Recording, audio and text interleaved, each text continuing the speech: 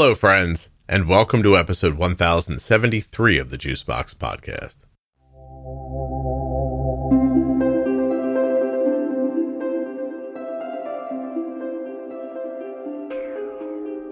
Anne-Marie and her husband have two children. Her son is 3 and was diagnosed with type 1 diabetes at 13 months old. Today we're going to talk about a number of things, including anxiety, traveling, being married, having type 1 diabetes, and a lot more.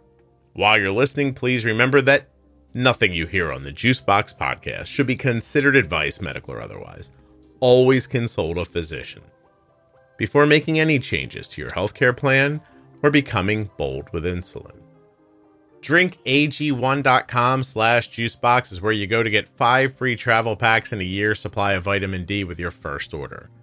But at CozyEarth.com, using the offer code JUICEBOX at checkout will save you 40% off of your entire order. Maybe you could do both. Don't miss the private Facebook group. Absolutely free, 43,000 members strong, Juicebox Podcast Type 1 Diabetes. There's a conversation happening right now that you would enjoy. And if you're using Apple Podcasts and have recently updated to iOS 17, please go into the settings for the show in your podcast app and change automatic downloads to download all episodes. The recent update may have changed it.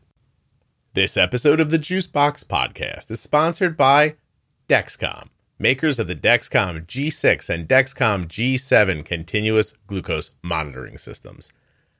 It's also sponsored by the Omnipod 5 and Omnipod Dash. Now, here's the thing.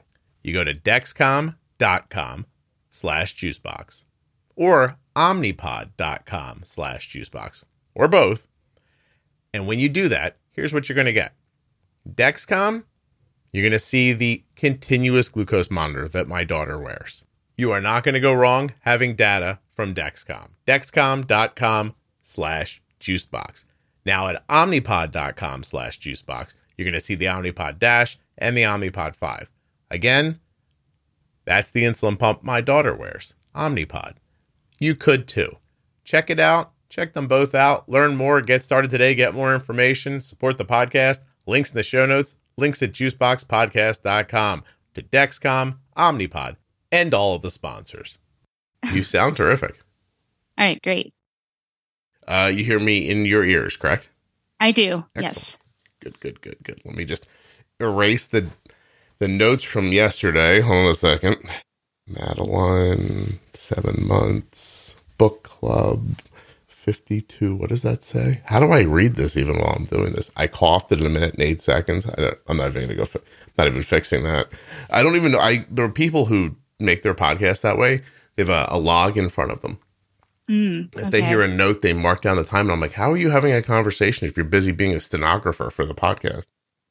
So when I go back and sometimes I cough like crazy and I'm like, oh God, I'll write that down. And then in my heart, I think I'll go take that out right now so I don't forget. And then I don't think I've ever once actually done it. So anyway, questions, concerns, thoughts before we start? Yeah, I guess I just want to be able to give a good interview. I've never done this before. Mm-hmm. I have a lot of notes down on my notebook, but I know that when, I've listened to so many episodes of the podcast and it's I haven't even looked at my notes. So I'm hoping that it's natural. Well, here's what I can tell you. I think I've recorded almost 1,000 times now. I've never prepared once, and I've never finished an episode and thought, that was garbage. I can't use that. So, okay. And most of the people I interview have never been on a podcast before. Yeah. You're going to be fine. Never been. Yeah, my brother, he runs his own. It's a European-based video game. He has his little niche with these people over in Scotland and Ireland, and so he knows all about it. But I personally am very new. Your brother has a Scotland/Ireland video game podcast? Yeah, it's Amigos, AMIGOS. Hold on a second. Is it a picture of 3 guys on the cover? It's 2 guys. They're a pixelated image. All right, hold on. Oh, that's not them. I'm finding it now. Plus, Yeah, you said Amigos Retro Gaming. I have it. I have it. Yeah. Oh, look at that. Good for him. Yeah, I don't think they have sponsors yet, or maybe some episodes are sponsored, but I don't think he's relying on retiring with this. Not pulling it together for him quite as well. I'll tell you this. Is it okay if I record? Yes. Okay. Yes. It's hard and it's sort of random because the rough numbers are, the media likes to tell you there's like 4 million podcasts. There's not really. There's like registered podcasts, almost like saying, you remember when it used to be very popular for people to park on a website because they thought eventually like someone famous will want this link and they'll have to buy it from.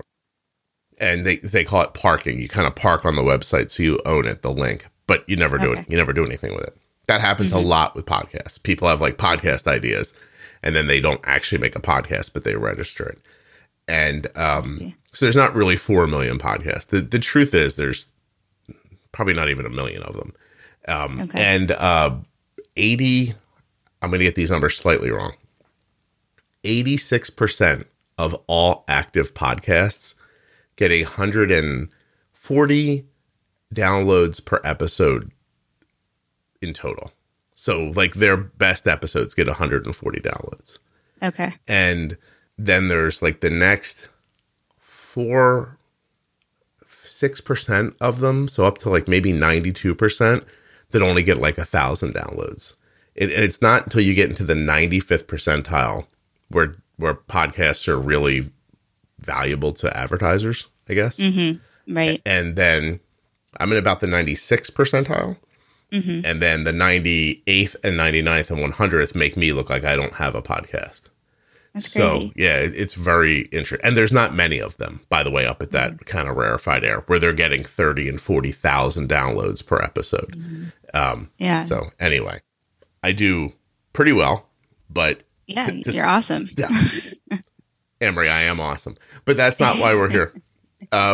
It's my point is that if you sat me down and told me to make another podcast and make it successful, I don't even know what I would do. Like, I don't know why this worked. Is my point. Yeah.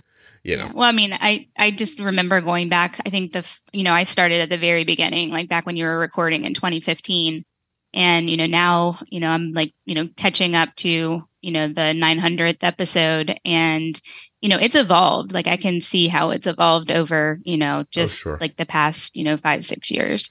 Oh yeah, I'm definitely finding a stride at this point. But even in the growth that the podcast is experienced is only about 3.5 years old. Like it took me 4 years to get 1 million total downloads. Wow. And I was like, there was times it's like, oh my God, like I would set these very small goals. I'd come down to my wife and I'd be like, all right, now listen, if I can get 1,000 downloads today, like through the whole podcast, that's going to be good. And she'd be like, okay. And then I'd come down like a couple months later. I was like, if I could get 2,000 downloads today, I'm like, then some success will be there. And she's like, okay. And she's like, she tells the story. She's like, and then one day you were like, if I got 5,000, if I got 10, if I got 15, if I got 20, and she's like, a day. And I'm like, right. And she's like, I'm sitting there remembering when you were like, I have 25 downloads today. I think if I get to 100. And so it just is, it's very, there's a lot going on. It's timing. Like there's no doubt, like I was first. That gives me an advantage, Right. I'm not scared to talk about things. I think that gives me an advantage. I don't talk like I'm trying to make sure nobody gets mad at me. I think that helps. As funny as it sounds, everybody who's busy making sure nobody's mad at them, all they're really busy doing is making kind of milquetoast content that nobody really likes, but nobody will get upset about. Right. So just sort of have to go for it and hope it works out. Anyway, good luck to your brother and Amigos Retro Gaming Network. Yes. By the way, number 194. Shout out. 194 on the Great Britain list of video games. Congratulations. Up 11 places today. Yeah, my brother's first name is John.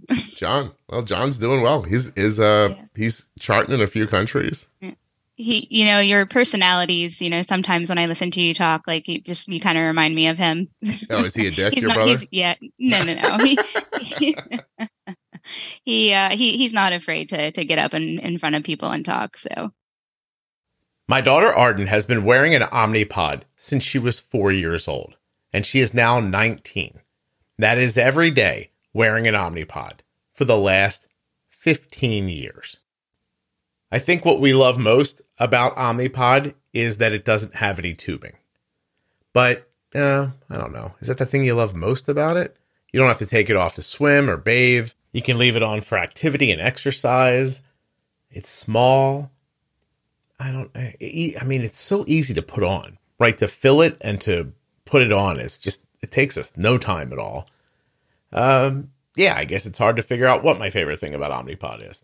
I guess I'll just say that my daughter loves it. It's easy and it's worked for her for so many years. It's just such a friend in all of this. Omnipod.com/juicebox. You can check your coverage there for your insurance, or take a test drive, right? Would you like a free trial of the Omnipod? You can do that there as well. And you can just get started. Omnipod.com/juicebox. Now you have a decision to make. Do you want the Omnipod Dash, which is an insulin pump where you make all the decisions? Or do you want the Omnipod 5? Now, the Omnipod 5 is the first and only tubeless automated insulin delivery system to integrate with the Dexcom G6, and it's available for people with type 1 diabetes ages 2 years and older. It features Smart Adjust technology, and it's going to help you to protect against highs and lows both day and night. That's an algorithm-based system, making decisions about insulin, giving it and taking it away. It's pretty damn cool. Omnipod.com/juicebox. Links in the show notes. Links at juiceboxpodcast.com. When you use those links, you're supporting the production of the podcast and helping to keep it free and plentiful. Now let's talk about the Dexcom G7. The Dexcom G7 is a small and wearable continuous glucose monitoring system. It sends real-time glucose readings to your Dexcom G7 app or the Dexcom receiver. Use my link, dexcom.com/juicebox to learn more and get started today. You will be able to effortlessly see your glucose levels and where they're headed. This way you'll be able to make better decisions about food, insulin, and activity. Once you're able to see the impact that those variables have on blood sugar, you'll begin to make more purposeful decisions and have better outcomes. My daughter has been wearing a Dexcom product for so many years, I don't even remember when she started. But today she wears the Dexcom G7, and it is small and easy, and oh my goodness, are you going to love it.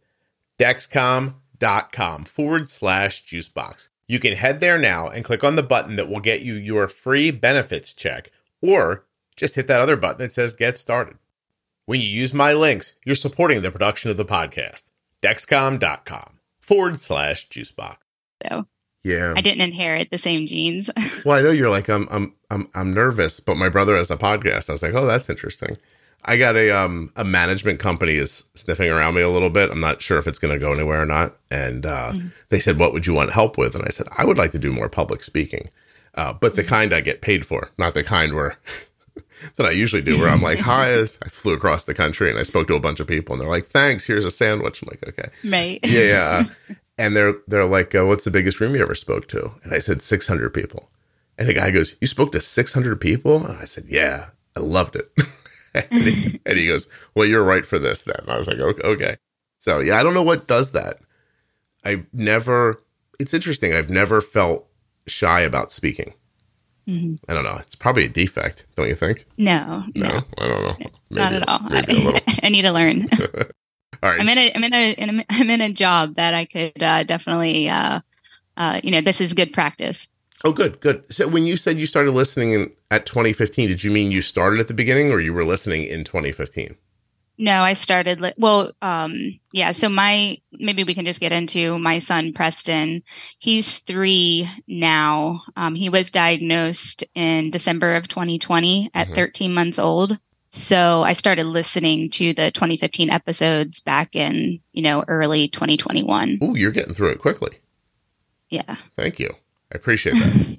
Downloads. I mean, I jump around a little bit, but I tried to, listen because it's different. Like having like such a little kid, like I started out listening to more of the ones that, had parents of younger kids.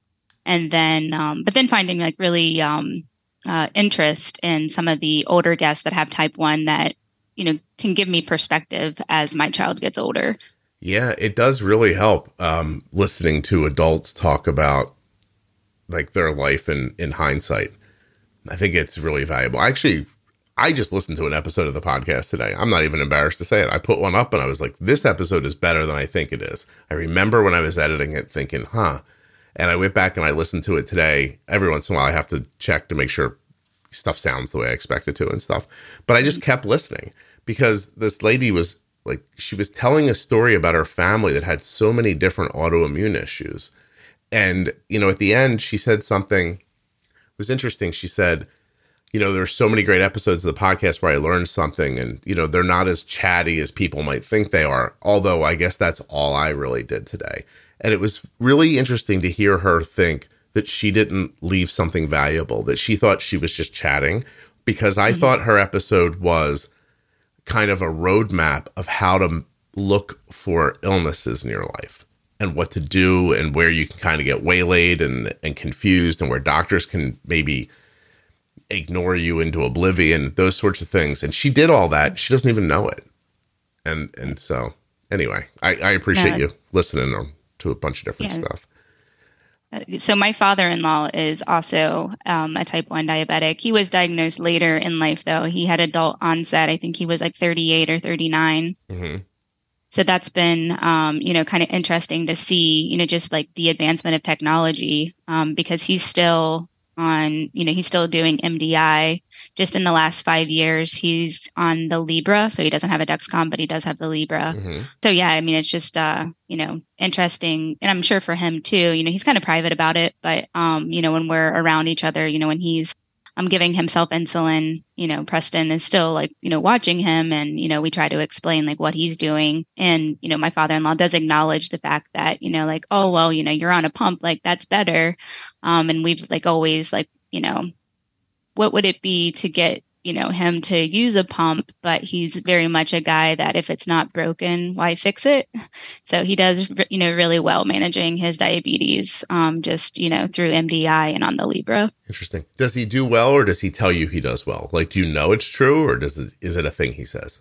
I have asked him, I don't want to disclose any personal information. I have asked him what his A1C is. And, I think that, for MDI, it's really, it's good. Mm-hmm.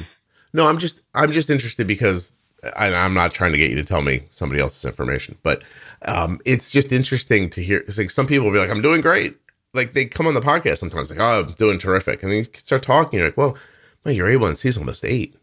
Like that's like, why did you think that was terrific? The doctor told me it was okay. And I'm like, oh, okay. It could be better, and here's some ways out. And I know that he's very strict on like when, like he'll eat the same breakfast every morning. He'll eat lunch around the same time, but he's very active. He coaches high school soccer and, he's still working and he does a lot of yard work. He really, tries to stay in shape. And I think, with all the activity, he has run into, I've been around him when his sugar is dropping and he can sense it and, he'll go into, our pantry and get like a granola bar or something. That's interesting. Must be interesting for you to see that from two different perspectives with your young son. Yeah. Yeah, exactly. Like, we had, our baby like diagnosed so young and then like seeing my father-in-law who was diagnosed, as an adult, it's just, it has been interesting to see the dynamic. So Preston was 3 when he was diagnosed in 2020? He was 13 months. 13 months. Oh, goodness. He's 3 now. He's 3 now. Yeah. 13 months. Is that your first kid? No, he's my second kid. How old's your oldest? He's almost 6. He'll be 6 at the end of April. Actually, next week, next Thursday. 13 months. Did you, like, I have to, like, I'm just going to say what I was going to say. Did you like shit yourself? Were you like, wait, what? Yeah. No, I mean, this was during COVID. So,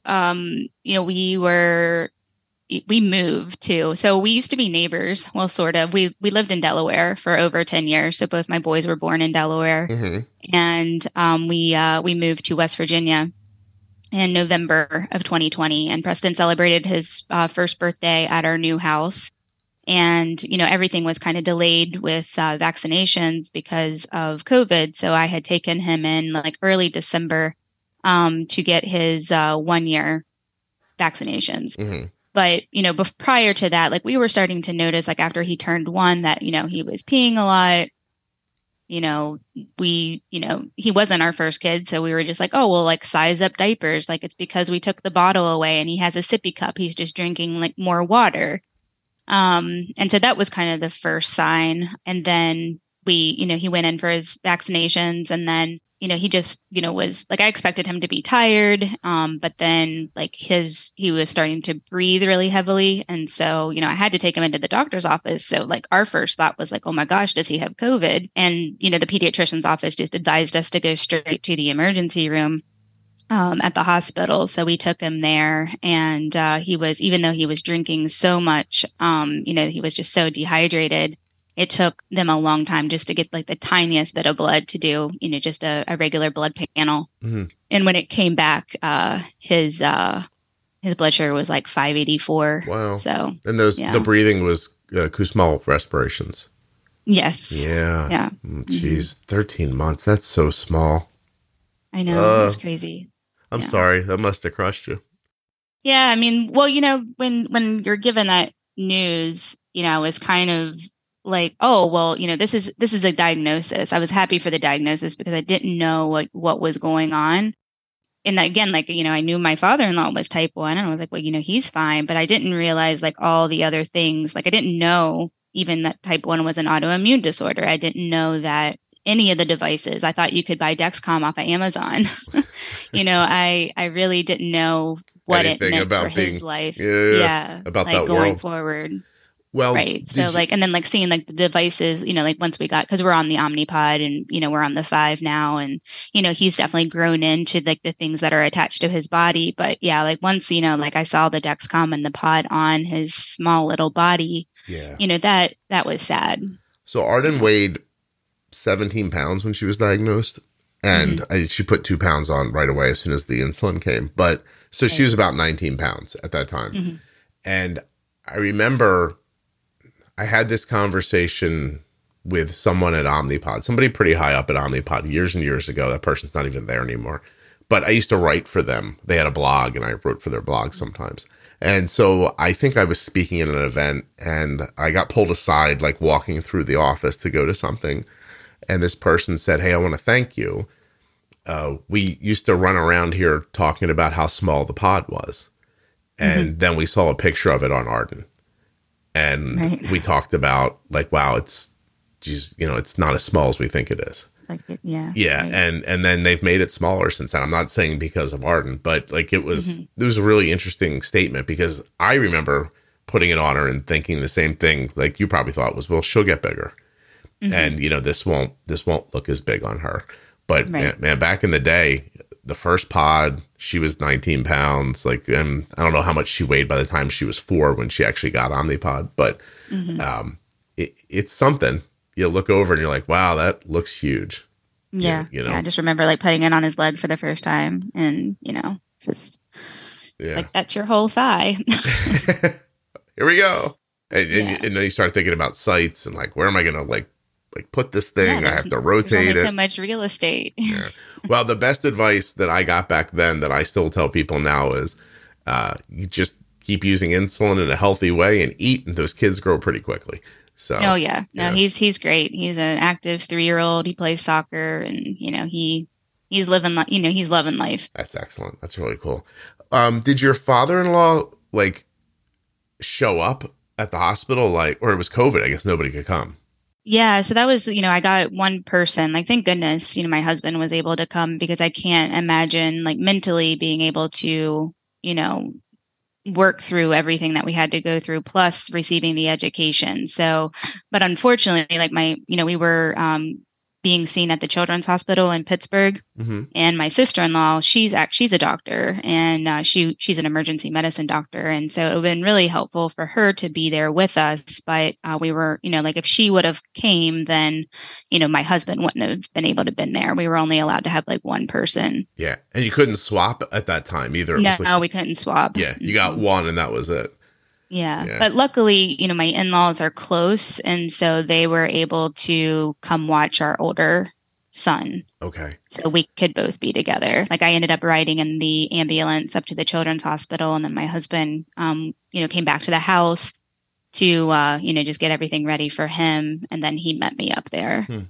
So I guess where I was headed, not that was interesting and I appreciate it, but but what I was trying to get to, and I just chose the wrong time, is like, did your father-in-law show up like a trusted source on this at some point? Was he like, hey, did he come tell you what he knew, or did he not feel like he had that information to share? Oh no, I think he definitely did. He was, gave us a lot of words of encouragement of, he's going to be fine. You're again, like the diet, I think is a big, I think when my father-in-law was diagnosed, it was a lot of diet advice. Mm-hmm. And so I think that's where like he was coming from. But again, like, Preston just started eating solid food. So, I think like, he was giving us like, oh, he's going to be fine. You don't need to worry so much about this. But I think that the advice that, he probably could have given would have been more on just diet. And so, with Preston now, I mean, like we don't, cut carbs or anything like that. We're, definitely letting him eat whatever he wants to eat. We just dose for it. Yeah. Oh, that's something. Okay. So, I just want to pick through a little more. Is there other autoimmune in the family? I don't think so. And again, there might be some thyroid on my husband's side of the family, but again, I've not really asked specifically. I did, what we normally just talk about is type 1 and, definitely my father-in-law having it. Do you think if people who don't have diabetes or autoimmune issues were to listen to this podcast, they'd be like, oh my God, everybody's sick in the world? Like they would just, there are days when I hear people listing things off and I'm like, I got to find a different group of people to talk to once in a while. Yeah. I'm starting to get the feeling like everyone has autoimmune issues, which is not even nearly true, Yeah. Well, since you bring it up, I with myself, like I haven't been diagnosed with celiac disease, but I do have a gluten sensitivity. Mm-hmm. Forgot about that. Yeah. Belly hurts. Yep. I have to definitely watch like not eating too many complex, wheat products. Interesting. Okay. All right. And your husband doesn't have anything? No. And we haven't got, he's never been tested through TrialNet, and we've not tested our older son, but with a lot of the, I guess, delaying onset drugs that are being approved by the FDA, it's probably a good incentive for us to have our older son tested. Yeah. Well, do you think you'll do it through TrialNet maybe? Yeah, maybe. I mean, that's the only one I think I know about. T1D Detect, JDRF, I think they charge for it. I think TrialNet's free and T1D Detect costs something. But my bigger question is, do you have an interest, or are you scared, or is it not something you're worried about? I think I'm scared. If I knew that he had a higher chance of contracting, or I don't know what the term is, not contracting it, but just a higher chance because of having the antibody, then I would just feel like every day is the day, or he's asking for more water. Is that a sign? Oh, is that your personality that you would think it would feed a portion of it? You definitely. Don't. Yeah, I gotcha. Are you like that about other things? Oh yeah, I'm a very anxious person. Like how anxious? Like cat in a room full of rocking chairs, or like what level? I don't know. On a scale of 1 to 10, probably a 20. Do you have ADHD? I don't think so, but my husband says that I do. He's not a doctor. His sister is. Tell him to shut up. Yeah, right? Don't forget to say that next time he says, hey, your sister's a doctor, not you. Calm down. Yeah. I just asked because ADHD seems to pop up in families with type 1 as well. So okay. Interesting. I didn't know that. It's funny. I finished a recording recently, and at the end, the person apologized to me. And I was like, what are you apologizing for? She said, oh, I was all over the place. And I said, no, you weren't. It's interesting how people see themselves versus how other people see them. She, she was not all over the place. She was not distracted. She didn't jump from thought to thought. She gave me no indication of that. But it's how it made me think of when I met my wife. I recognized my wife has a really great sense of direction. Mm-hmm. And I mentioned it one day, like we were dating. I was like, you have a really good sense of direction. She goes, no, I don't. I have a terrible sense of direction. I was like, why do you think that? I was like, you always know where we are. Like, you know, like you have good context for, you know, direct, like, you know, head north, head south, like, etc. She goes, no, I have a really bad sense of direction. Everybody knows that. And it took me a while to figure out that one time when she was like 16, I grew up in Pennsylvania, like where you could drive at 16, like God intended. And, and so one time she got on a highway, she got turned around when she was 16. She went the wrong direction and she got, you know, lost for a while. No, you know, no phones, nobody had a navigation system. Like she's screwed. She drove a pretty long distance in the wrong direction. And then her family like broke her balls about it forever. Yeah. And so she grew up thinking I have a bad sense of direction because she got lost one time. Right. And it was like, and it was like a truth about her. Mm-hmm. And it's not true. Mm-hmm. And I've always been fascinated by that. So yeah. Anyway, I don't know why I told you that. I tend to get lost when I'm driving, especially with the kids in the car. And my older son, you know, he's very intuitive. He's like, Mommy, are we lost? And I said, you know, my dad would always say, you're not lost until you run out of gas. Goddamn right. Or unless somebody's banging on your window and you don't have a gun, you know, then you're lost. But no, I agree with that, by the way. Like you can't, it's funny you say that. I can't be lost in a car because it just keeps moving. Like I can just go somewhere else. Exactly. I've never understood that. My son won't go anywhere without the nav on. Mm-hmm. Yeah. He puts a nav in to go places. I believe he knows where it's at. Right. And I'm like, you know, you're never going to know where you are. And he was one of those kids, like he drove in the car with his head down. Like we could be 2 blocks. Mm-hmm. I don't want to embarrass him, but when he was young, we could be 2-3 blocks from our house. And I'd say, hey, Cole, look up. Where are we? And he'd be like, I have no idea. Like 30 seconds. Go ahead. This is where I'm at a disadvantage because my husband used to work, like when he first graduated college, he worked for TomTom, like before, like, you know, GPS. You had maps on your phone. And so like, he's a geographer. So like, he always knows where he is. And, you know, I just feel like, you know, you went to school for this. I didn't. Amber, you married a map dork? I don't know if well, yes, he is. He tells me all the time he was in math field day in 3rd grade. Let me tell you about the elevation of where we are right now, Amory. Please don't. Right. I don't want to know. Anyway, but Arden's got that like part of me where she'll go out and just drive around. And like, you know, in 2 years of having a license in high school, Arden basically checked out our whole town and like neighboring places. Like she'd be like, hey, I got to show you something. We'd be in the car like around the holidays. And she'd be like, hey, do this. I want to show you these Christmas lights. And we drove like, I didn't even know where the hell we were anymore. And I was like, how'd you find this? She's like, I was just driving around. And there were times when my son was bored and I'd be like, yo, if you're bored, man, why don't you get in the car and go for a ride? He'd be like, why? I was like, you know, to check things out. And he'd be like, no destination, no getting in a car. I was like, oh, right. Okay. Isn't it so interesting that the two kids can be so different? Like, like the difference is like our kids look alike, but they are just so different. We talk, and I think I've heard it on the podcast. Like, you know, if there's ever like one kid that's going to, you know, have type 1, you know, you're happy that the one that has it and not the other one. Like, so many people say that like the other one definitely couldn't have done this. It's interesting. No. Yeah. Well, you know, by the way, first of all, I think anybody can do it, but I get the idea of like, it's easier for a personality to, I mean, and even that's, I don't know, kind of bogus. Like, I mean, if you said to Arden, hey, do you have an easier time with diabetes because of your personality? She'd be like, fuck you. I don't want diabetes. Right. Yeah, I know. There's no like high side. You know, when some people are like, they see the high side of type 1, you know, Arden, I think would tell you she's more determined and, you know, blah, blah, blah. But I think she would also in the next breath tell you, but I'd give that all away not to have it. Oh, yeah, absolutely. Yeah. No, I just like, you know, Preston's so chill. Like he just kind of takes things in stride, which is just his personality. I mean, he was like that, you know, the first 9 months of his life, you know, or, you know, first 12, you know, like, I don't know when he actually, you know, like started to be diabetic, but I mean, like he was always a chill baby. And Morgan is the name of our older son. And, you know, like, right off the bat, like he was just always dramatic. You know, he'll cry for 5 minutes because his foot fell asleep. You know, it's just, I can't imagine, you know, having to give him shots and, you know, go through all of this. Like he he definitely wouldn't have, I don't think, handled it in as much stride. Anne-Marie, Morgan and Preston, were you watching like nighttime soap operas when you came up with your kids?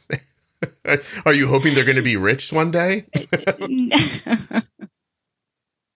No, we lived in Delaware, and Morgan and Preston are both counties in West Virginia. My husband and I are both from West Virginia, so we wanted them to have kind of West Virginia roots living in Delaware. And so there's 52 counties in West Virginia, and we're finished. We're not having any more kids. You're not going to go for the other 50? No. Well, you're not wrong. Like Delaware's pretty close to where I live. I'm laughing because my wife went to Delaware. Okay. So did I. In college, University of Delaware? Yep, for my master's degree. Oh, Kelly got her undergrad there. And I'm laughing because it was far away, but it wasn't. And the way I know that is because I used to drive there to have sex. So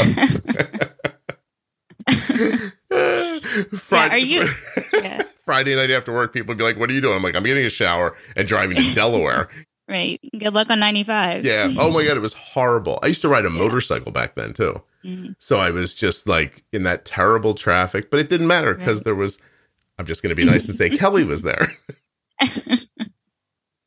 I'm sorry, you were going to say something. Oh, no. We lived in Wilmington for 10 plus years, but glad to kind of get out of that traffic. It's, we're about an hour west of Pittsburgh now and much calmer. Did work take you that way? Yeah, my husband worked in Philly, actually. So he had to take public transportation. He took the train every day, and he was kind of over that, especially with COVID. So he was able to relocate. Good for him. I think public transportation is one of those things that when you're young, you're like, I'm going to take the train to work. And then 10 years later, you're like, I'm going to kill myself if I don't get off this train. And my wife's last day commuting on a train, I've never seen a person like happier.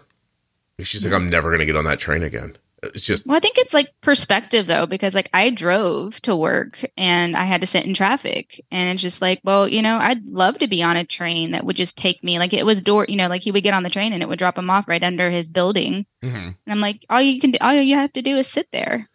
You're not stuck in traffic.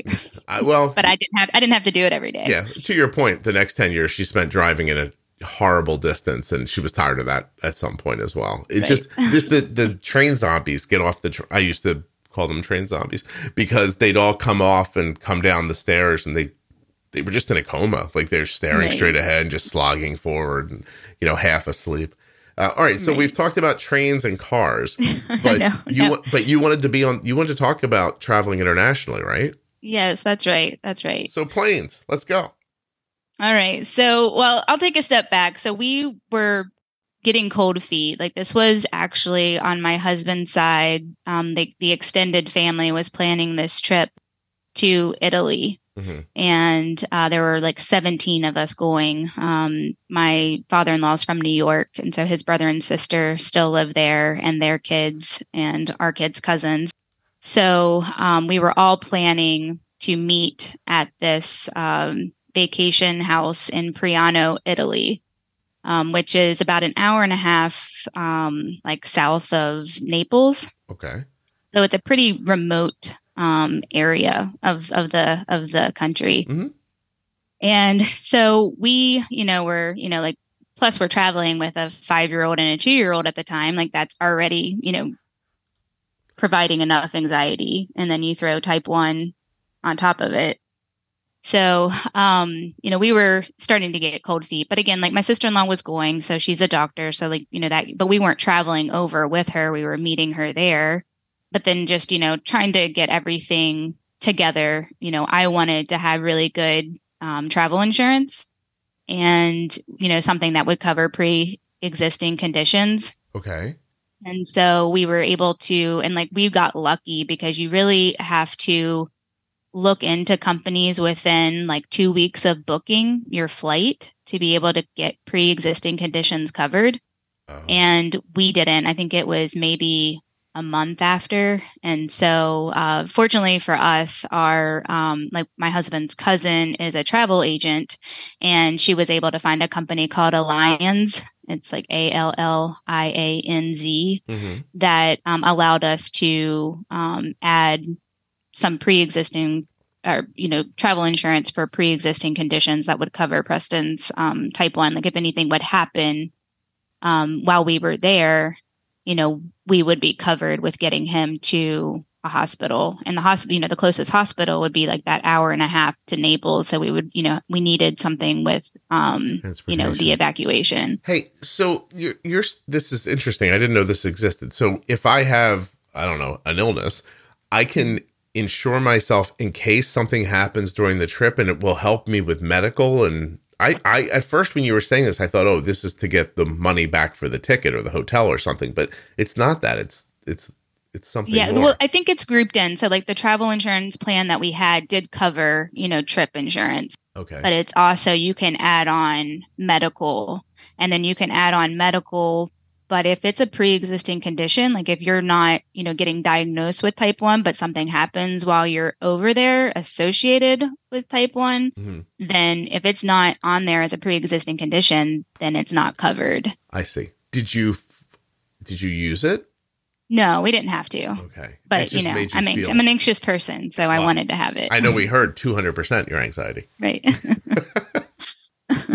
Can we just sidebar for a second and tell me, did it help your anxiety? Did having the insurance make you feel better? Absolutely. Yeah. Yeah. Okay. Mm-hmm. Have you been anxious your whole life? Yes. Okay. I think so. Yeah. Little girl, like my dolls aren't on the bed. It's a problem, like stuff like that. No, I think it was more like just trust issues, probably. With animals or people or everything? Just with probably with people. Like, like if somebody is saying like, oh, I'm going to do this, for whatever reason, I feel like you're not going to do what you say you're going to do. Oh. And that just makes me anxious. Did your or, like I'm going to think like the worst. Was that did your parents have that style of like, if you're good, we'll go to McDonald's on Friday. And then on Friday, you're like, I was so good this week. And they're like, we're not going to McDonald's. I just said that so you'd act right. It was like, right. Yeah, that probably happened. I mean, like they weren't, monsters. Dictators, but yeah, that probably happened. I mean, like I feel like that's probably an underlying issue. Mm-hmm. So you're not good with carrot on a stick, then? You don't like to be led to things, right? Yeah, interesting. Okay, and so that persists now. Like you don't think things are going to work out? Mm-hmm. Yeah. Oh, I don't know sorry. Why. I know. I mean, I'm taking medicine now. Is that whiskey? Is that code for what are you drinking? Yes. Some strong margaritas. I take medicine in the evening, Scott. It's much better. No, but no, seriously, do you mind telling me what you're doing? Oh yeah, so I'm taking what's the name? Lexapro. Okay. And it's a low dose, but I take it at night, and that's been helping just take the edge off a little bit. Mm-hmm. I see. Have you tried therapy? Yes. Yeah. So I ended up starting therapy soon after Preston was diagnosed. Yeah. So I think that there was just a lot, we moved, I moved away from, essentially a life that we had built in Delaware. And then, on top of that, having to deal with, Preston's diagnosis, it was just hard. And so that was kind of why I started therapy. And then that led to, being able to get on some medication. Right. Well, I mean, that's what I was kind of getting at, was that if you have this feeling that things don't go the way they're supposed to, and then you have a 13-month-old baby who gets type 1, that's a pretty big indicator that things aren't going the way they're supposed to. I mean, quote unquote, supposed to. And I could see that really feeding your anxiety is why I was asking. Yeah. Yeah. Yeah. And then the management of diabetes along the way is no different, right? Like, right. It seems like at first you never get what you expect. Mm-hmm. Yeah. And I hate that because I'm like such a perfectionist. I don't know what to say. What if you expected things not to go right? Would that help? Yeah. I mean, I've definitely, because we're, almost 3 years into this now, like I've definitely let, like I used to get so upset for every spike. Mm-hmm. And now it's just like, I know that we're going to get it down. We have the resources to get it down, right. Like he's not going to be high forever.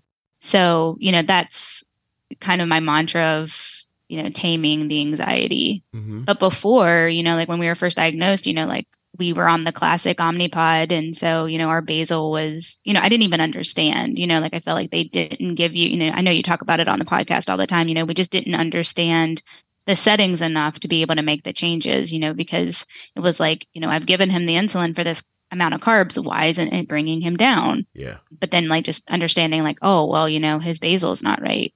Right. Okay. I'm using a correction factor that's wrong by like 50 points. And I just tell them, I pushed the button. I did the thing. And I'm just a little like, I don't know, I'm feeling protective of you for some reason. I have no idea why. We don't know each other. But the idea that you could be constantly impacted by a thing not going the way you expect when that's a thing that you're not good with. It just must have been really difficult. That's all. Yeah, it was hard. But we're in a good place now. I mean, he's going to a really good daycare. It's like a preschool that we've trained. They've had no experience with type 1, and we've trained the staff from like he essentially started right when he got on the pump and had Dexcom. So he was in the toddler 1 classroom, and now he's in preschool, and he'll graduate at the end of this year. So that's very cool.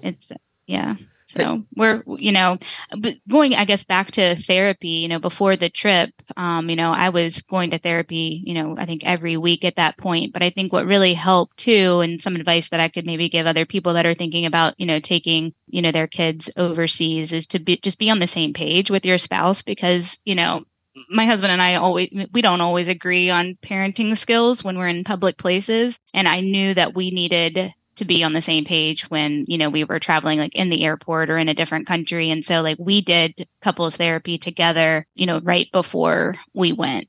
And I think that really did help. Just, because, my husband was like, I didn't know you had anxiety. I'm like, what do you mean you didn't know I had anxiety? I don't know. It was just kind of enlightening for us to be able to talk in front of someone who wasn't biased, that could like really listen to like both sides of like, how I was feeling. Like if he was, being critical about the way that I was talking to the kids, that I would like shut down. And I didn't want to do that, when we were, in a different or unfamiliar place. And, our main focus is to keep these kids alive. Well, yeah, I can give you a different perspective than yours. If something happens and I have an opinion and I voice my opinion, and then the other person stops talking, I think, oh, they must have agreed. Right. And and that's not what's happening on your side. On your side, you're like, oh God, I don't think that at all, but I can't respond to this. So I'm just going to shut off. Mm-hmm. And he thinks I've made a great point once again. Yep. I don't know why anybody dates boys or girls. I don't understand that at all. So we're not that introspective. Like, I said a thing. Everyone stopped talking. I must have been right. Let's move forward with all the confidence in the world. Yeah. But, and so once he figured that out, I mean, was he like stunned when you're like, I need to go to therapy with you before we go to Italy? I mean, I think a little bit. He's like, really? You want me to go? Like, I thought that you were just working on yourself. Like, I'm so good. Like, I don't know why. I mean, I can come, but I don't know what's going to happen. Yeah. I'll probably just sit there on my phone. Right. So when he hears that, is it upsetting to him? Like, because I'd be upset. I'd be like, oh God, I didn't know that. Like, I wasn't doing that on purpose. So yeah, no, I mean, he was fine. I think it did allow us to become more prepared, just, with the way that we were talking to each other on the trip. Yeah. Just a little bit more patient. Traveling with kids is so horrible. Oh yeah, it was still stressful. Like, yeah, it was still super stressful. But, we survived. We're still married. No one's hurt. It's fine. There were no injuries.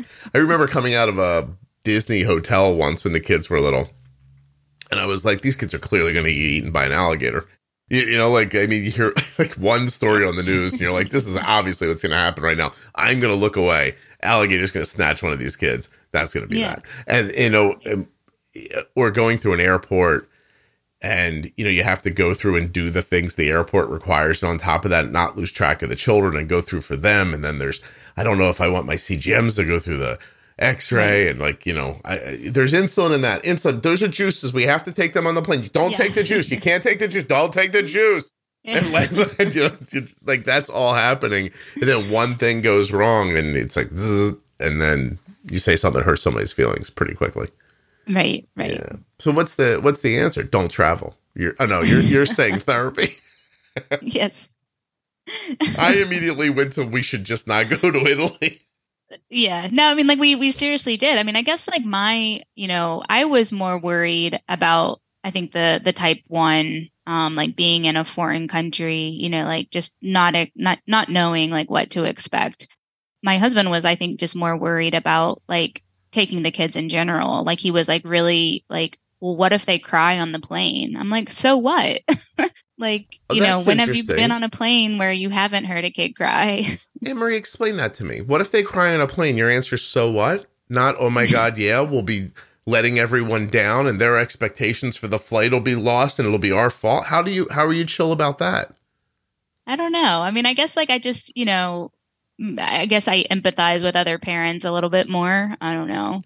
I didn't expect us to be the only family traveling. I don't know.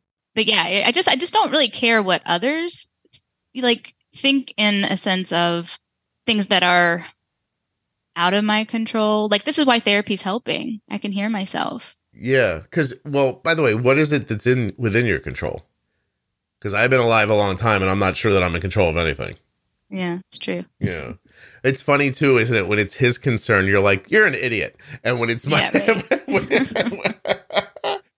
all right, he can't listen to this now. Yeah, well, no, of course not. And when it's your concern, you're like, I need deep therapy, medication, and a lot of understanding from people right now.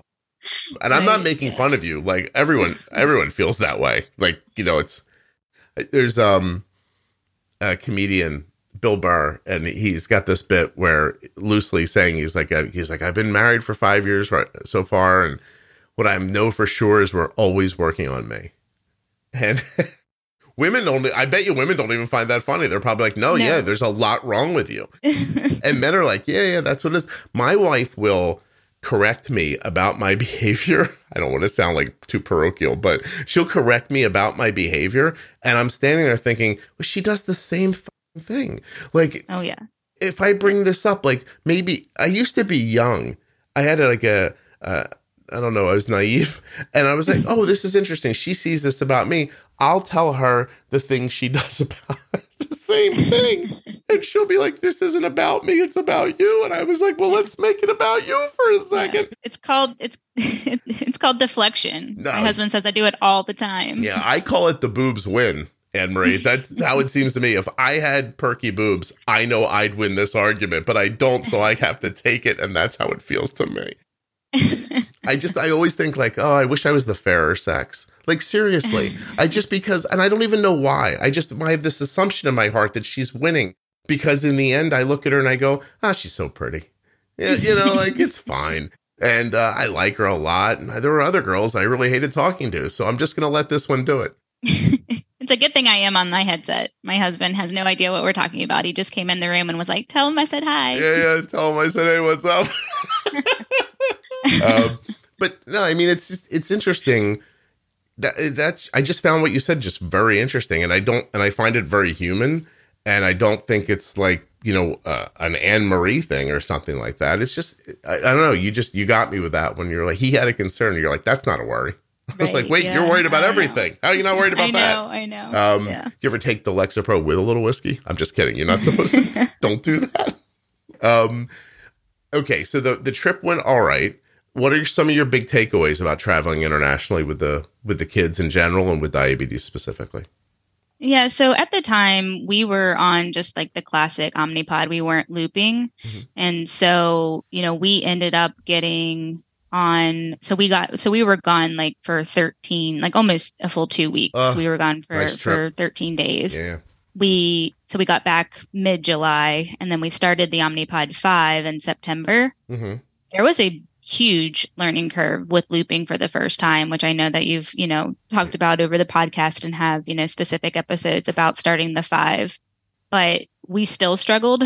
And so I think, for, families that are, considering maybe, like thinking like, oh, like, we're going to get on this before we travel, I suggest like waiting, a few months to really like hone in on the loop settings, or maybe it was just us, I don't know. But like I would have, like we were just so accustomed to temp basals and extensions, and those things just aren't available, with the 5. I mean, like on the automated mode. Yeah, algorithms work differently. And I don't think you should be starting anything new as you're embarking on a trip, probably. Right. That's very good advice. I actually just saw somebody today online. They were new. What were they? A new pump user, and they had a pump switch. Which, I mean, a lot of people will know when you change a pump site. Sometimes you need more insulin in the first few hours to kind of get the site going. And right. If you know that, you know that. But if this is your first time switching your pump and your CGM goes out at the same time, that's what I read online. Like this person on a young adult, they, had a pump. First pump change came up at the exact same time. CGM was gone for 2 hours, and they, they don't know the next steps, which are now we're going to test every 30 minutes. Right. Like that's what I would do. I would test every 30 minutes during the change so you don't lose track of what's happening. But exactly. They didn't do that, and it ruined a day of their life. Now imagine that happens to you and you're in Italy for the first time. Right. Yeah. No, it's, So, I mean, I was, I was a little disappointed that we didn't get the 5 before we left, but in hindsight, I'm really glad that we were just still on the classic pod to, do what we were accustomed to doing. It just made it a lot easier because we definitely used a lot of extensions just with like the food that's over there. Yeah. How about insulin? How did you manage traveling with insulin? How'd you keep it cold? So we brought an ice pack with us that we kept in our like carry-on bag. And so that helped for like the first 24 hours. And then we were able to get to the house that we were staying in before that ice pack was had thawed out. The only issue we had was when we were traveling back from Praiano to Naples, because we were flying from Naples to Dublin, and the refrigerator in the Naples hotel was just more like a cooler. It wasn't actually a refrigerator, so it didn't have a freezer, so like we couldn't like keep the insulin cold or keep our ice. And like Naples was so hot. Like, I mean, like this whole time we were there during the summer, like everything was just like they were going through a drought. There was a heat wave. I mean, it was really, really hot. And so it was a little nerve wracking, but I ended up it was like really our only option. In the hotel bar or restaurant, I asked if we could keep the insulin in their refrigerator and the ice pack in the freezer, just so that we would be able to get it in the morning before we left for Dublin. And the hotel staff was great. They labeled everything and they kept it there for us. We were able to pick it up in the morning, and we were on our way. That's so smart. Yeah. Like you're like a little travel MacGyver. You were like, I know what to do. It's funny. We don't overdo it really. Like when Arden was first diagnosed, we tried the, what was the pouch that you soak in cold water and it supposes the Frio maybe pouch? Okay. Yeah. I think I've heard of that. Tried that. It was wet all the time and I didn't find that attractive. So, now we just use honestly, we just have like a small thermos kind of thing. It's one of those things that you put ice in and you throw it in a fire and 3 days later, there's still ice in it for some reason. I don't know how that works exactly. And I take insulin, and it's funny. I keep it away from the ice. So I take a paper towel and I roll the insulin vials in the paper towel to give it some insulation. And then I usually throw a rubber band around them, then put them inside of a baggie so they don't get wet. And then I pack ice around them and they're fine. Yeah. We had some type of freezer bag that was a zip up that we kept it in. Yeah. So it was insulated plus with the ice pack, and it did fine. I mean, we didn't have any issues, but I was a little nervous leaving the insulin, in the outside bar? of our room, Yeah. Well, that was the part I was going to ask is did you just sit in the room all night going, the insulin's downstairs to the bar? Oh, I was definitely anxious. Yeah, this was before I had medication. So because I would have been nervous about that. I would have been like, one of these drunk bartenders is going to like throw it away or something's going to happen. Yeah. What would you do? I Yeah. know. Well, when Arden left for college, that was the first time we actually transported all of her insulin. And that was nerve-wracking because it was all in one thing.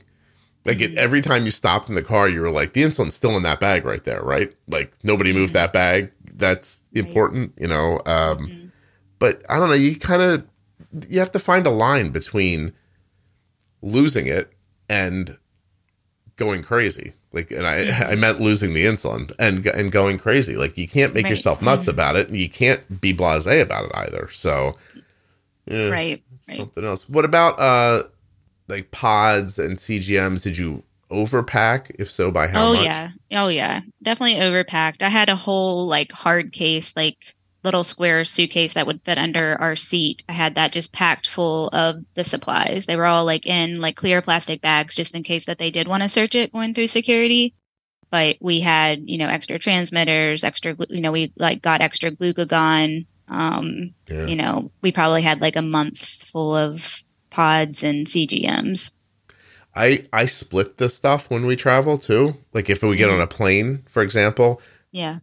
I pack some in carry-on enough that if something goes bonkers, like we lose our luggage, we can live for a couple days. And then I put the rest in, in bags that get, go in the belly of the plane. I even do that. Like, all right, here you go. I'll test your anxiety.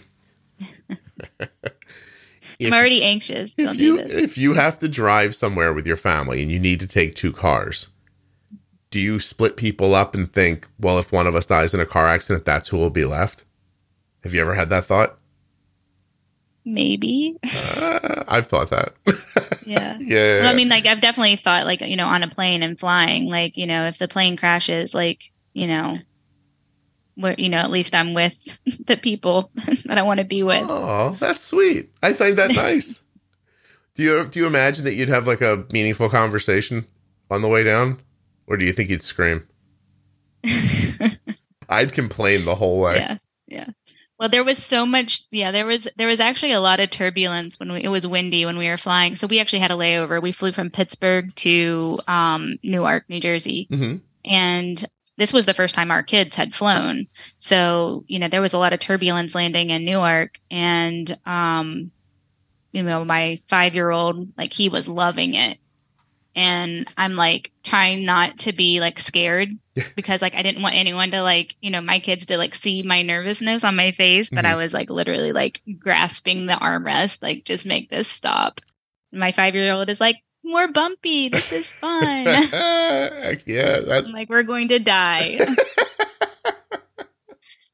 I know I would just, like, the whole way down, I would bitch the whole way. I'd be like, motherfucker, I knew I was getting screwed somehow. This is it, you bastard. Yeah. Like, I would lose my mind. By the way, very interesting for people who are from the East Coast to notice, you said you flew into New Jersey, into the Newark airport, but it's the Newark airport. Newark, Delaware is how it's pronounced in Delaware. It's very interesting. I know that because when I was driving down to have sex with my wife, who was then my girlfriend, I said Newark, and they looked at me like I killed somebody. And I was like, oh, how do you guys say it? And they were like, it's Newark. And I was like, all right, I'll remember that while I'm down here.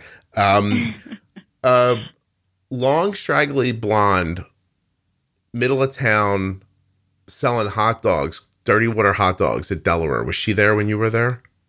I don't know. No. I don't think so. There was a woman. We had a hot dog man, and I went to West Virginia University for undergrad. We had the best hot dog man.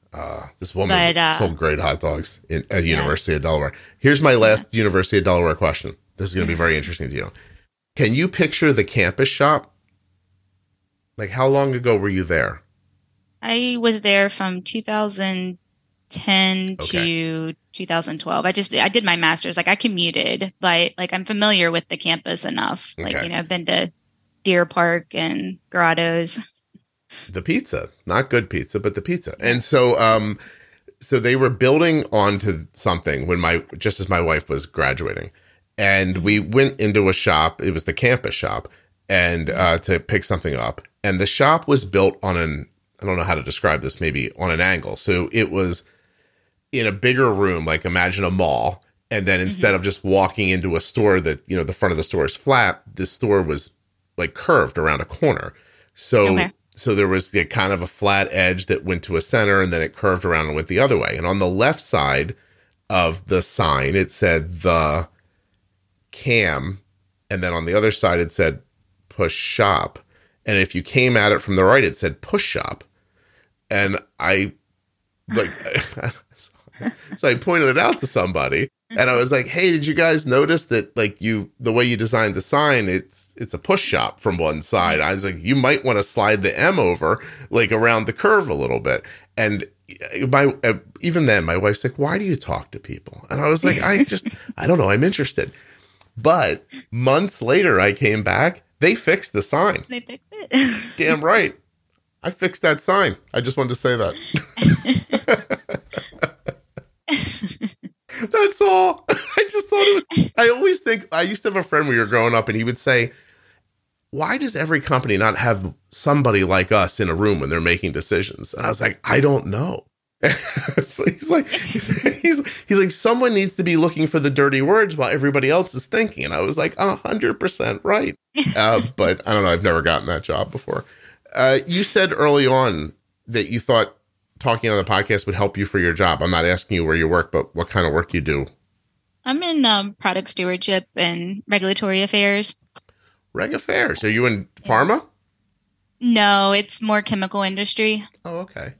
Yeah, I did learn that some of the parts that we make. So I was acquired by this this company late last year, and so I'm still learning some of the new, the products that this company is making, and they actually go into parts of the Dexcom. So either the sensor or the transmitter. I'm trying to get more information about it, but yeah, it's really interesting that this company is in some way part of the manufacture of the Dexcom sensors or transmitters. For a few years, my wife worked somewhere that made insulin, and she said it made her feel better to know that she was doing something to help people with diabetes. And, yeah, absolutely. Yeah. Definitely have a personal interest. By the way, they traded for you? You just used the strangest word. You were like, they acquired. Do you mean they acquired the business you worked for?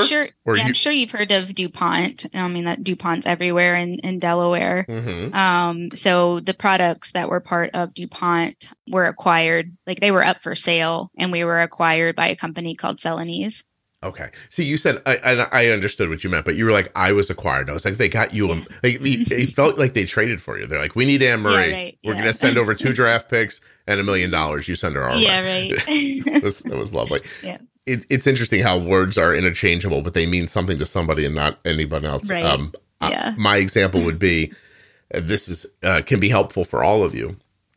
If your kid goes to college, like they decide they want to go to, I don't know, pick a college to be an engineer. Mm-hmm. They didn't commit to the college. That's a word specific for athletes. Yeah, that regular people have co-opted. It's very interesting. It is interesting. You know what I mean? Like my son committed to a college to play baseball after working really hard for 15 years to get somebody interested in him to play college baseball. Right. And then he goes to school and he's like, oh, guess what? A girl in my English class committed to Clemson. And I was like, for what? And she goes, oh, she's just going there to take English. And I was like, so she's paying Clemson to educate her? And he goes, no. She committed there. And I was like, you should see how much it pisses off, actually. Like athletes, they're like, don't use our word.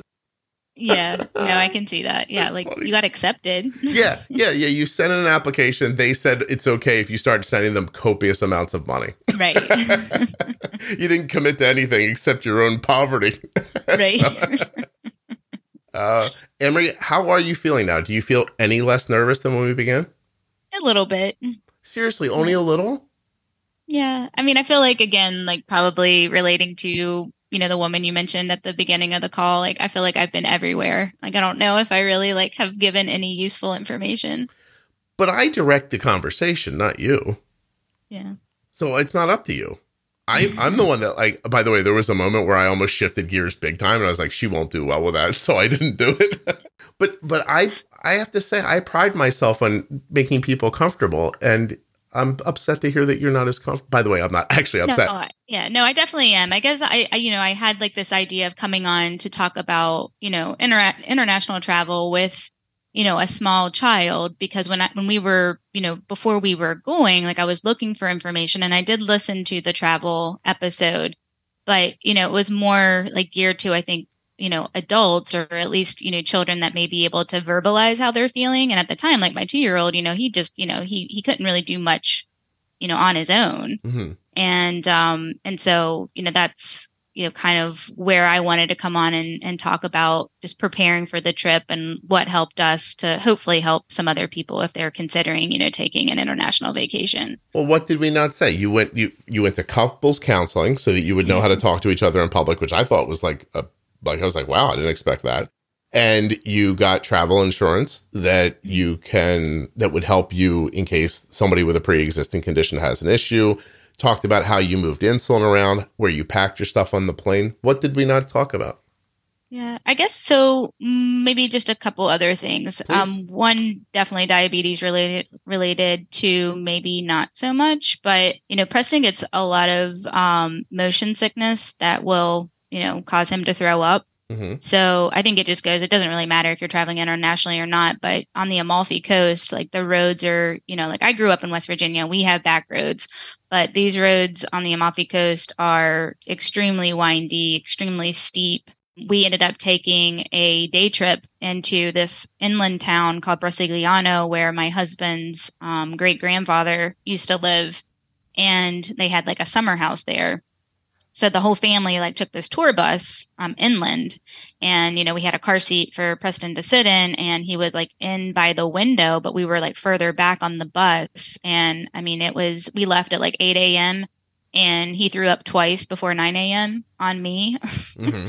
And so definitely, I mean, like we had Dramamine and Zofran, but I had given Zofran just for the motion sickness, but I didn't give the Dramamine to like prevent the motion sickness, which, definitely knew that. I just didn't do it. And so, just reminding, people, if, you struggle with car sickness, like definitely bring your Dramamine and Zofran. Okay. Good one. What else? The car seat. So, when we were traveling, this is just like my anxiety. Like I wanted to have a travel car seat that was lightweight, that could fold up. I didn't want to bring like the big clunky, car seat that we have in our car. Mm-hmm. And I didn't want to trust, a car seat that like, a company would provide, because you don't know if they've been in accidents. And so we paid, too much money for this car seat. It's called the Waybe Pico, but it's like an 8-pound like foldable car seat. And I mean, honestly, like we used it, but like even if there was an accident on these roads and you went off the cliff, the car seat really wasn't going to help us anyway. But it gave me peace of mind just knowing that we had like a really good like travel car seat for him to ride in. Mm-hmm. And we got Morgan like a travel vest that could like, he was big enough to like hook this into like the car seat, like the actual seat, and just use the vest to be strapped in. We used to use a thing called a Mighty Tight, which has been discontinued. Mm-hmm.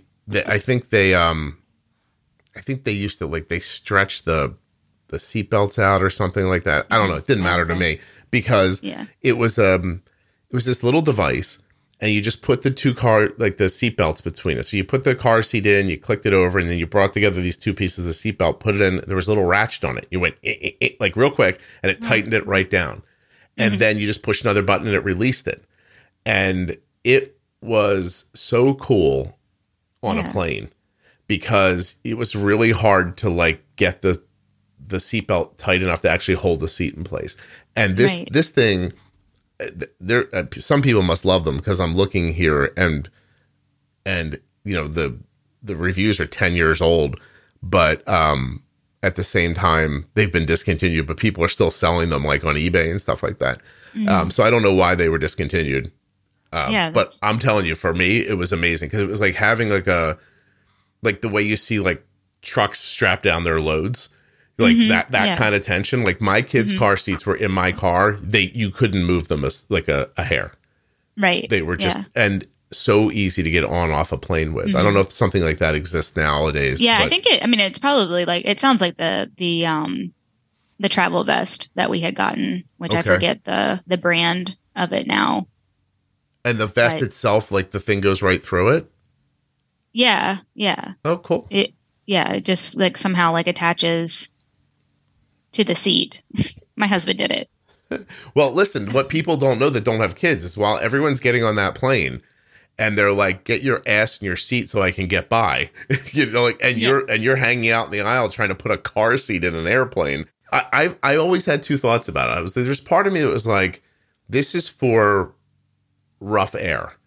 Right, because let's all be honest. If the plane crashes, the car seat's not going to matter. Know, right? Yeah. Oh, don't worry. There was a plane crash. Everyone was dead except for the kid in the car seat. It's not going to work out like that. But it's for rough air. Like I've seen adults get tossed over seats in airplanes. So little kids get bouncing around. That's not what you want. Anyway, okay. So anything else? Yeah, so the meals on the plane, like I didn't realize that you could, because we really hadn't flown a lot since COVID. So, I didn't, think ahead. I guess like you can plan to have like a more kids catered meal on the plane. But, I didn't do that. And so, and I was really, I try to always like pre-bolus, Preston. And, I had dosed him, 30 grams for, this meal on the plane. And he was like, I'm not eating this, type thing. So, it's like 8 o'clock at night, like I'm getting tired and, I'm really wanting him to go back to sleep because we're going to land in 4 hours. And so we, just had a lot of like granola bar type snacks on the plane just because like, they're more carb heavy and, like it wasn't the most nutritious dinner, but I didn't have to like, deal with a low. Like I could just give him like a Z bar, a kid's granola bar, and that made up for the carbs.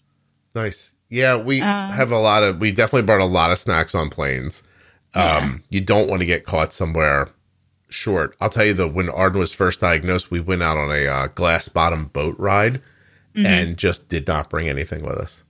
No. And it was like the most panicky hour of my life. We forgot. And she was newly diagnosed. Like everything we wanted was in the bag back on the beach. And we're like, oh, great. Oh my goodness. And so what did you do? We just pretended like we just kept feeding her like little bits of food that we like somebody had something and we just gave her up like, here, eat this bite of this. Like we just kind of panicked and asked the people around us. Like she wasn't even low. It was just the idea of like, what if she gets low? Right. Yeah. What are we going to do? We're out on a boat. Oh, yeah. So you just like let her eat. Yeah. So we're like, here, eat this. Yeah. That was kind of like, so when we were coming back from that trip to that inland town, Preston's sensor went out when we were on the bus. And, I was so worried that, he was going to like throw up again. Like, even though I had given him Dramamine, he did much better on the way home or the way back to the house. But I just let him eat. Like I had gone into the store and got, like in Europe, you can find ketchup flavored Pringles. Like I just let him eat them because I didn't know if he was going to get sick and I couldn't see his number because the sensor was out. So I was just like, just eat as many Pringles as you want. Have fun. Ketchup flavored Pringles. That's something. Right. Yeah. He was high when we got back. Like, we changed the sensor. He was high, or we, checked his, blood sugar when we got back to the house and, he was high, but, he was fine. We got him back down. Do you not carry a meter with you?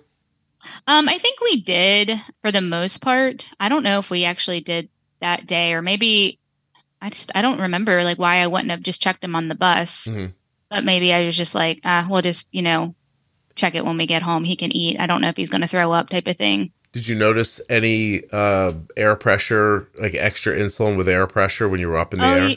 Yeah, no, like the biggest thing, was just like maneuvering through the airport. I think that when we got on the plane, he was lower just because of all the activity getting on the plane.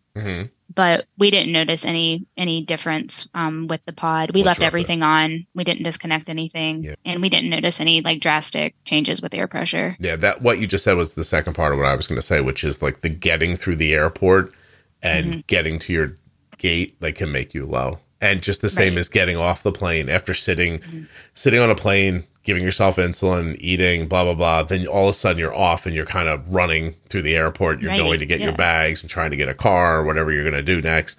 And that can make a low too. So Yeah. Yeah. And that's like, it was hard when we were in Italy because like there wasn't I don't know, like it was a very remote location and like there were grocery stores and you could find some of the things that you're used to finding, in America, but it was definitely different. And so and I think like having a toddler, he was just kind of, he loved spaghetti. We didn't really have any issue with like lunch or dinner because like, he's a big pasta eater.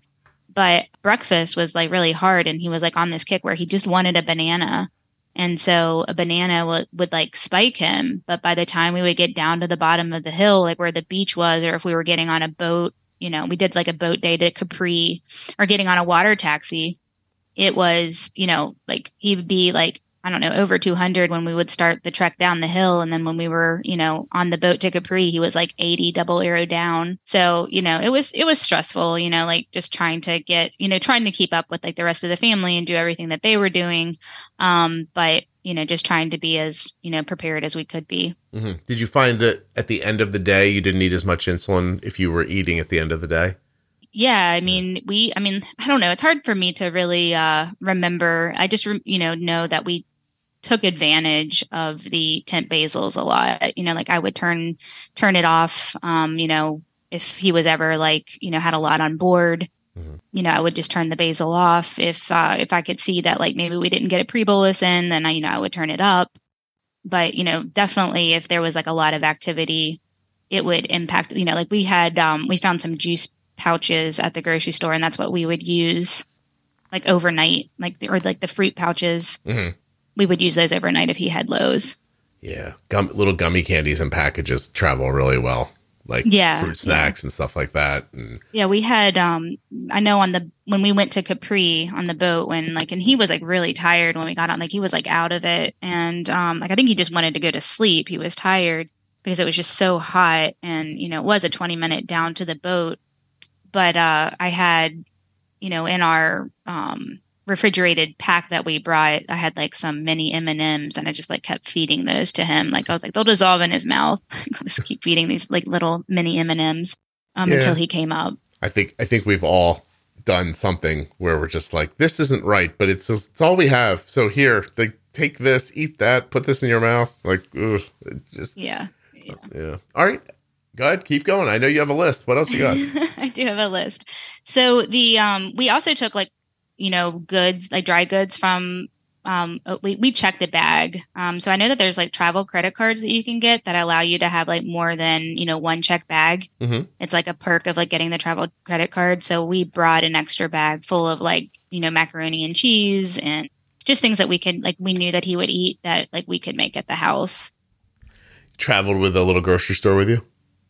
Yeah, idea. It's kind of like a little grocery store. Well, things that you knew for sure he would eat is important. Exactly. Yeah, and that like helped my anxiety.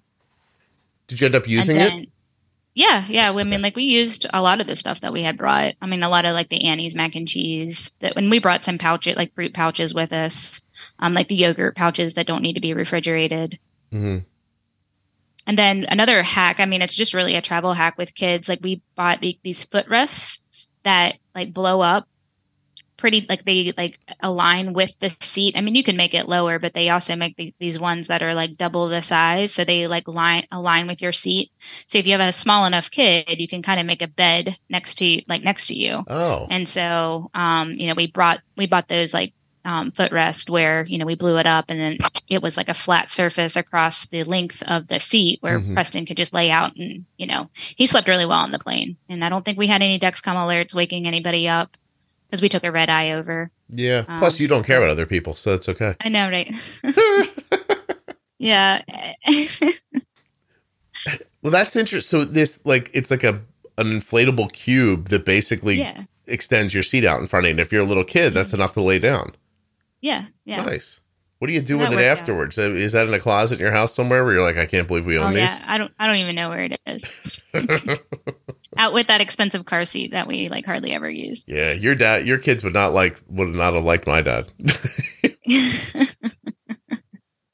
Well, I didn't grow up like this either. Yeah. It's uncomfortable. I can't sleep. Too bad. Yeah. But one more thing at the house, they offered babysitting, which, we we went with some other family, like my husband's cousins, like have kids. And so like, we all wanted to like do date night while we were gone, and it wasn't going to work, but it worked for us because like my father-in-law is type 1, like he understands how it is. And so like we like made plans where like, he doesn't have to like entertain the kids, like he can still like visit with like some of the other, like his brother and sister. Yeah. But there would be somebody there to like entertain the kids. For whatever reason, like he decided, like after, my husband and I left to go to dinner, he decided to leave and like go up with my sister-in-law to like find somewhere to eat. And like, of course, Preston has a low when we're at dinner. And so we're like texting, like, what is going on? But like they were close enough where they could like run back and, take care of it. I think that like, they had to like squirt whipped cream in his mouth or something. But so your father-in-law was like, this kid will be all right. And he left. Yeah, he left with my sister-in-law, who's the doctor. That's another generation. I wish I was from that generation. They don't give a shit about anything.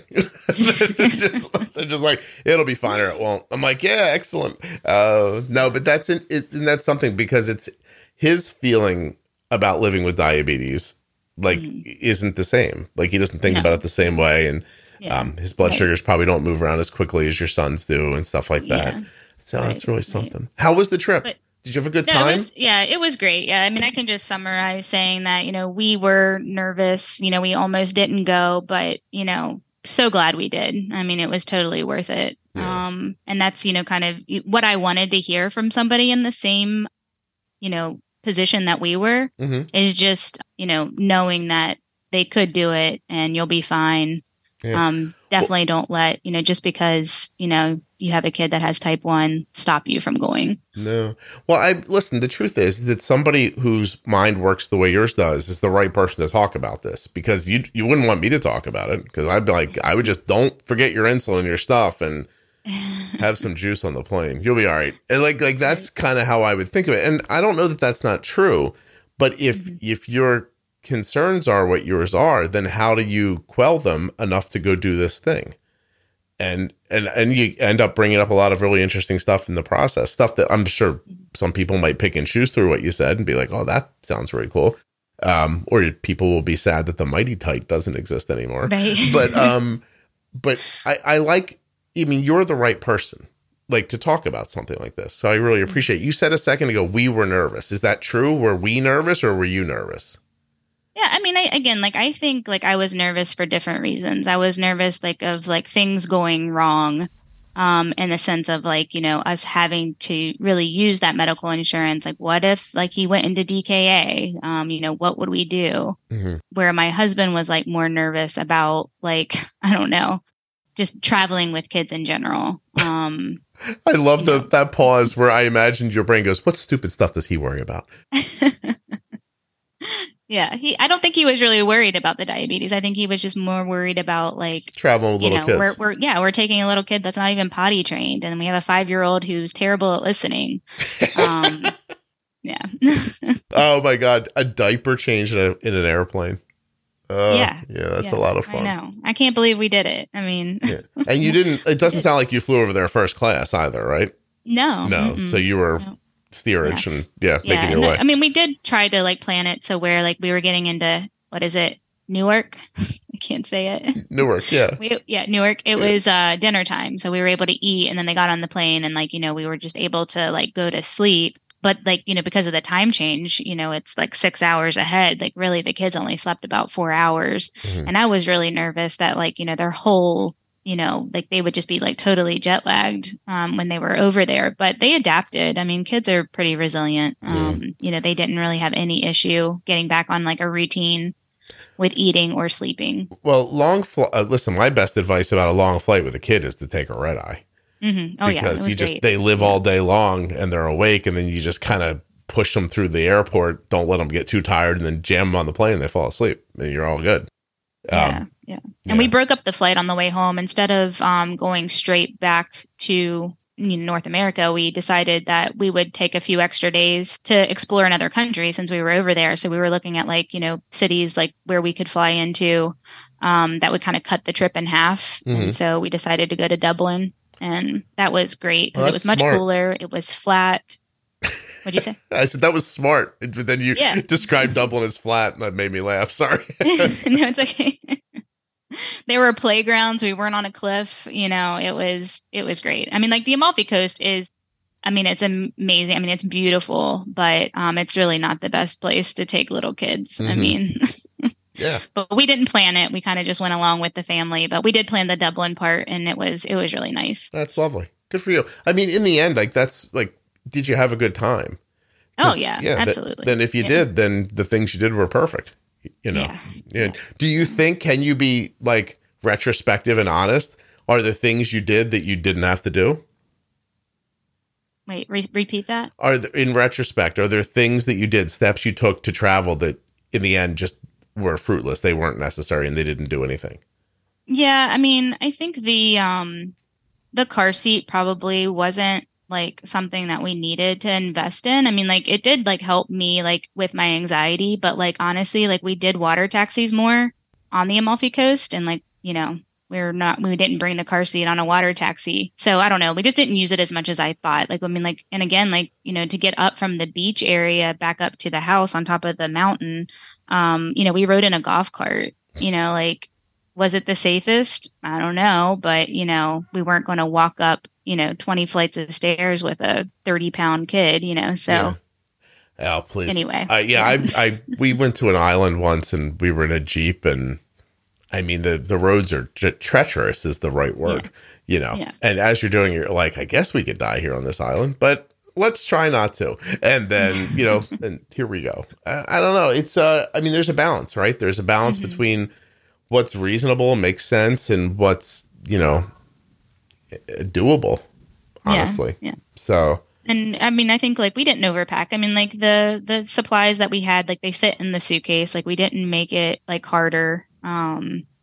And again, like I think the travel insurance, it's like, you're damned if you do, you're damned if you don't. And I just would rather, have it just in case. And so I don't think that was, and it was affordable. I mean, I think when you have like a little kid that has a pre-existing condition, it's a lot cheaper than like if you're older for whatever reason. Yeah. Because old people break more. Right. Yeah. So. Listen, as a person who turns down every extended warranty I've ever been like offered in my life, I've never been offered an extended warranty on like a $10,000, airship ride or, I mean, I've had people on this podcast who've had to like emergency flight home from other countries, and it's like $60,000. Yeah, it's crazy. So, yeah, I think our medevac, I think it was covering like up to $500,000. I mean, it was a pretty good policy. Yeah. How much did you pay for it? Do you remember? For the four of us, with the pre-existing condition, it was only $400. Oh, hell. Yeah. Yeah, it was definitely, and that included like everything, like your trip insurance, your trip interruption, like if you got sick and couldn't go, it covered all of that. But I know that we got lucky with this particular company, because I know that a lot of companies want you to, get the insurance within like 2 weeks of when you buy your flight. Not when the trip's actually happening. Not when the trip's actually happening. Yeah. Because they think by then you've discovered something is going to go wrong, and you're trying to cover your ass. Right. Yeah. Mm-hmm. I hear you. Okay. All right. Well, now that we've gone through your list, do you feel better?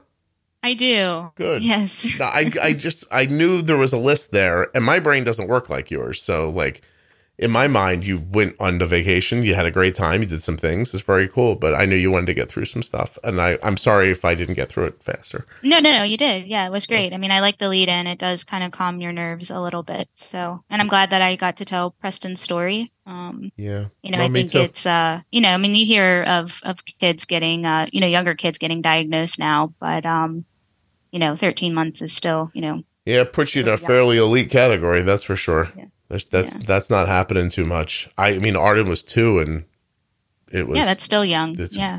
It felt like there's times I hear people's other stories about their younger kids. I'm like, wow, like we got lucky compared to that, Oh, well, we're fortunate. I mean, like, I'm so glad that we were able to get Dexcom within a month of, I mean, we didn't get it right when we left the hospital, but it was shortly after. It was just like a hard time when he got diagnosed, because it was around Christmas. Like we got home like 2 days before Christmas. Mm-hmm. And so we kind of had to wait for like staffing and everything to be back at the children's hospital to get like things rolling with us to, get the Dexcom and then the pump.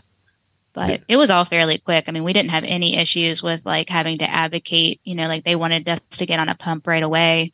We didn't have to really fight for it, which was nice. Sounds like our endocrinologist is just really, really good. Yeah, there's a good children's hospital out there in Pittsburgh.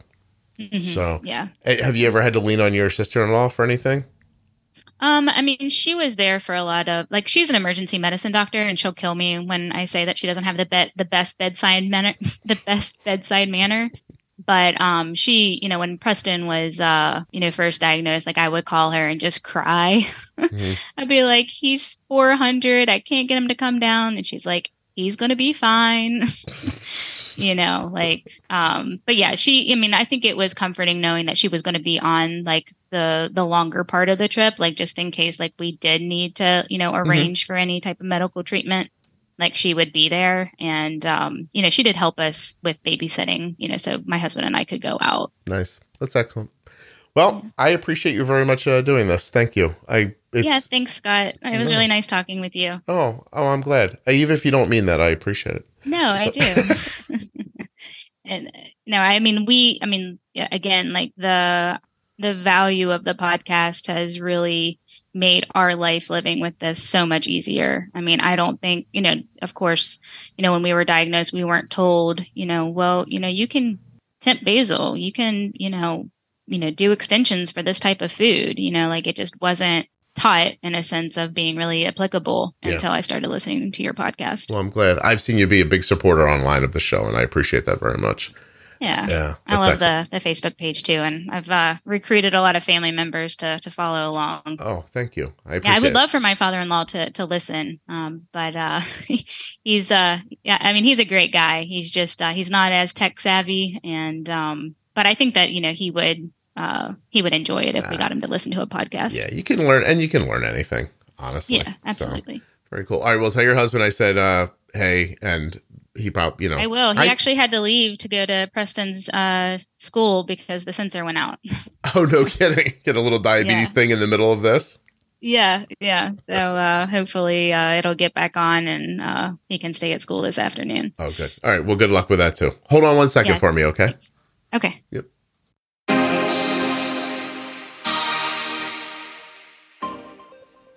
A huge thanks to Anne-Marie for coming on the show and sharing her family's story. And, of course, to Dexcom and Omnipod. Dexcom.com/juicebox. Go find out about the Dexcom G7 right now. Get started today. There's so much on that website. It's everything you need, frankly, to get started. Speaking of everything you need to get started, Omnipod.com/juicebox. Thank you, Omnipod, for sponsoring this episode of the Juicebox Podcast. Go check out the Omnipod Dash or the Omnipod 5 and use my link. When you use the links, you're helping the show. They're also in the show notes of your podcast player and at juiceboxpodcast.com if you can't remember them.